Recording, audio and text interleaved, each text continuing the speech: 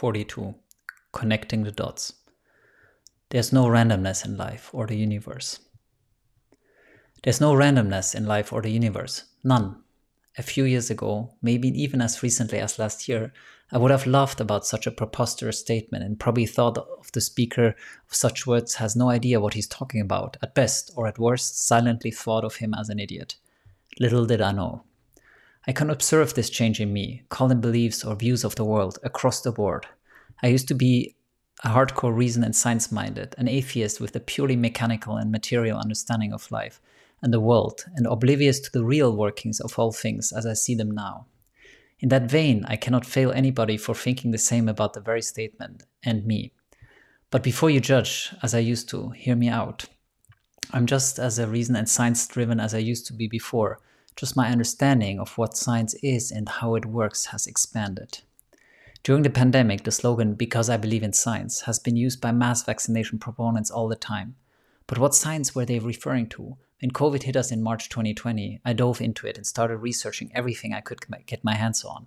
And after 2 weeks or so of full-time research, I set up this website of the best resources I had found.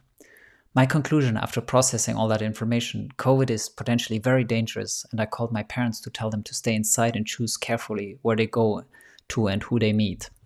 This was the early days, and few people panicked yet. Little did I know that I would completely reverse my assessment over the subsequent months and years as I was digging deeper into sources beyond the mainstream headlines. What is my point? This is not about COVID or who's right or wrong. This is about me believing something and then doing a 100-degree turn as I test and challenge my beliefs.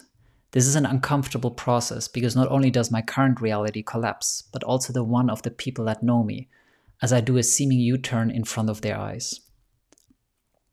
But the seeming turn is not one of opinion, but guided by facts. And as the facts that I am aware of change, a new reality becomes more probable than the previous one. So the only reasonable thing to do is to accept this new, to me, superior truth. Because if I know that something I used to believe is correct no longer is, the only thing that makes sense is to adjust my understanding to this new perceived reality. An easier and seemingly more convenient way is to ignore the new facts or not even explore the topic to uncover new information. We're all busy with life, and I might just decide that the topic's not relevant enough for me. But if I do that, I need at least to acknowledge that my view of reality is based on outdated or possibly incorrect information. Yet that's not how we operate as humans. We believe that what we believe is likely or even 100% true, a combination of sampling and confirmation bias. This was a long intro to my initial statement that there's no randomness in life. As I find myself getting into full alignment of who I am, full alignment means what I think, say, and do all match with my experience that I'm continuously testing, challenging, and experimenting with. I'm doing all of that to get to the bottom of things. Whether that is COVID, society in general, Bitcoin, and thereby finance and money, see here, or life, happiness, fulfillment, see this newsletter, somehow I have been driven for the past 8 years, since leaving my last business, to get to the bottom of things. My parents or friends would wonder what I'm up to and why I'm not getting a normal job and live a normal life. Normal as in what most people choose to do. And neither did I know. I just felt I had to keep going. I could simply not be doing it. And so I kept following the rabbit down the rabbit holes. And here we are. This newsletter and the explorations I'm sharing are a result of this continuous labor of love. Everything that came before were bridges I had to cross to lead me to exactly where I am now. And at last, after all those years, it starts making sense, and I'm no longer following just a gut feeling, but a deeper knowing, a certainty that can't be explained rationally, but I can feel it deep inside me.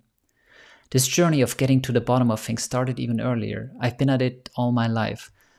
When I was only a few years old, I already took everything that I could get my hands on apart, before I could even speak properly. At the age of 3 or 4, I put a nail into a power outlet, despite it being protected, and nearly electrocuted myself. If you have been wondering about what kinds of things I'm doing to myself to find answers, well, it all started there.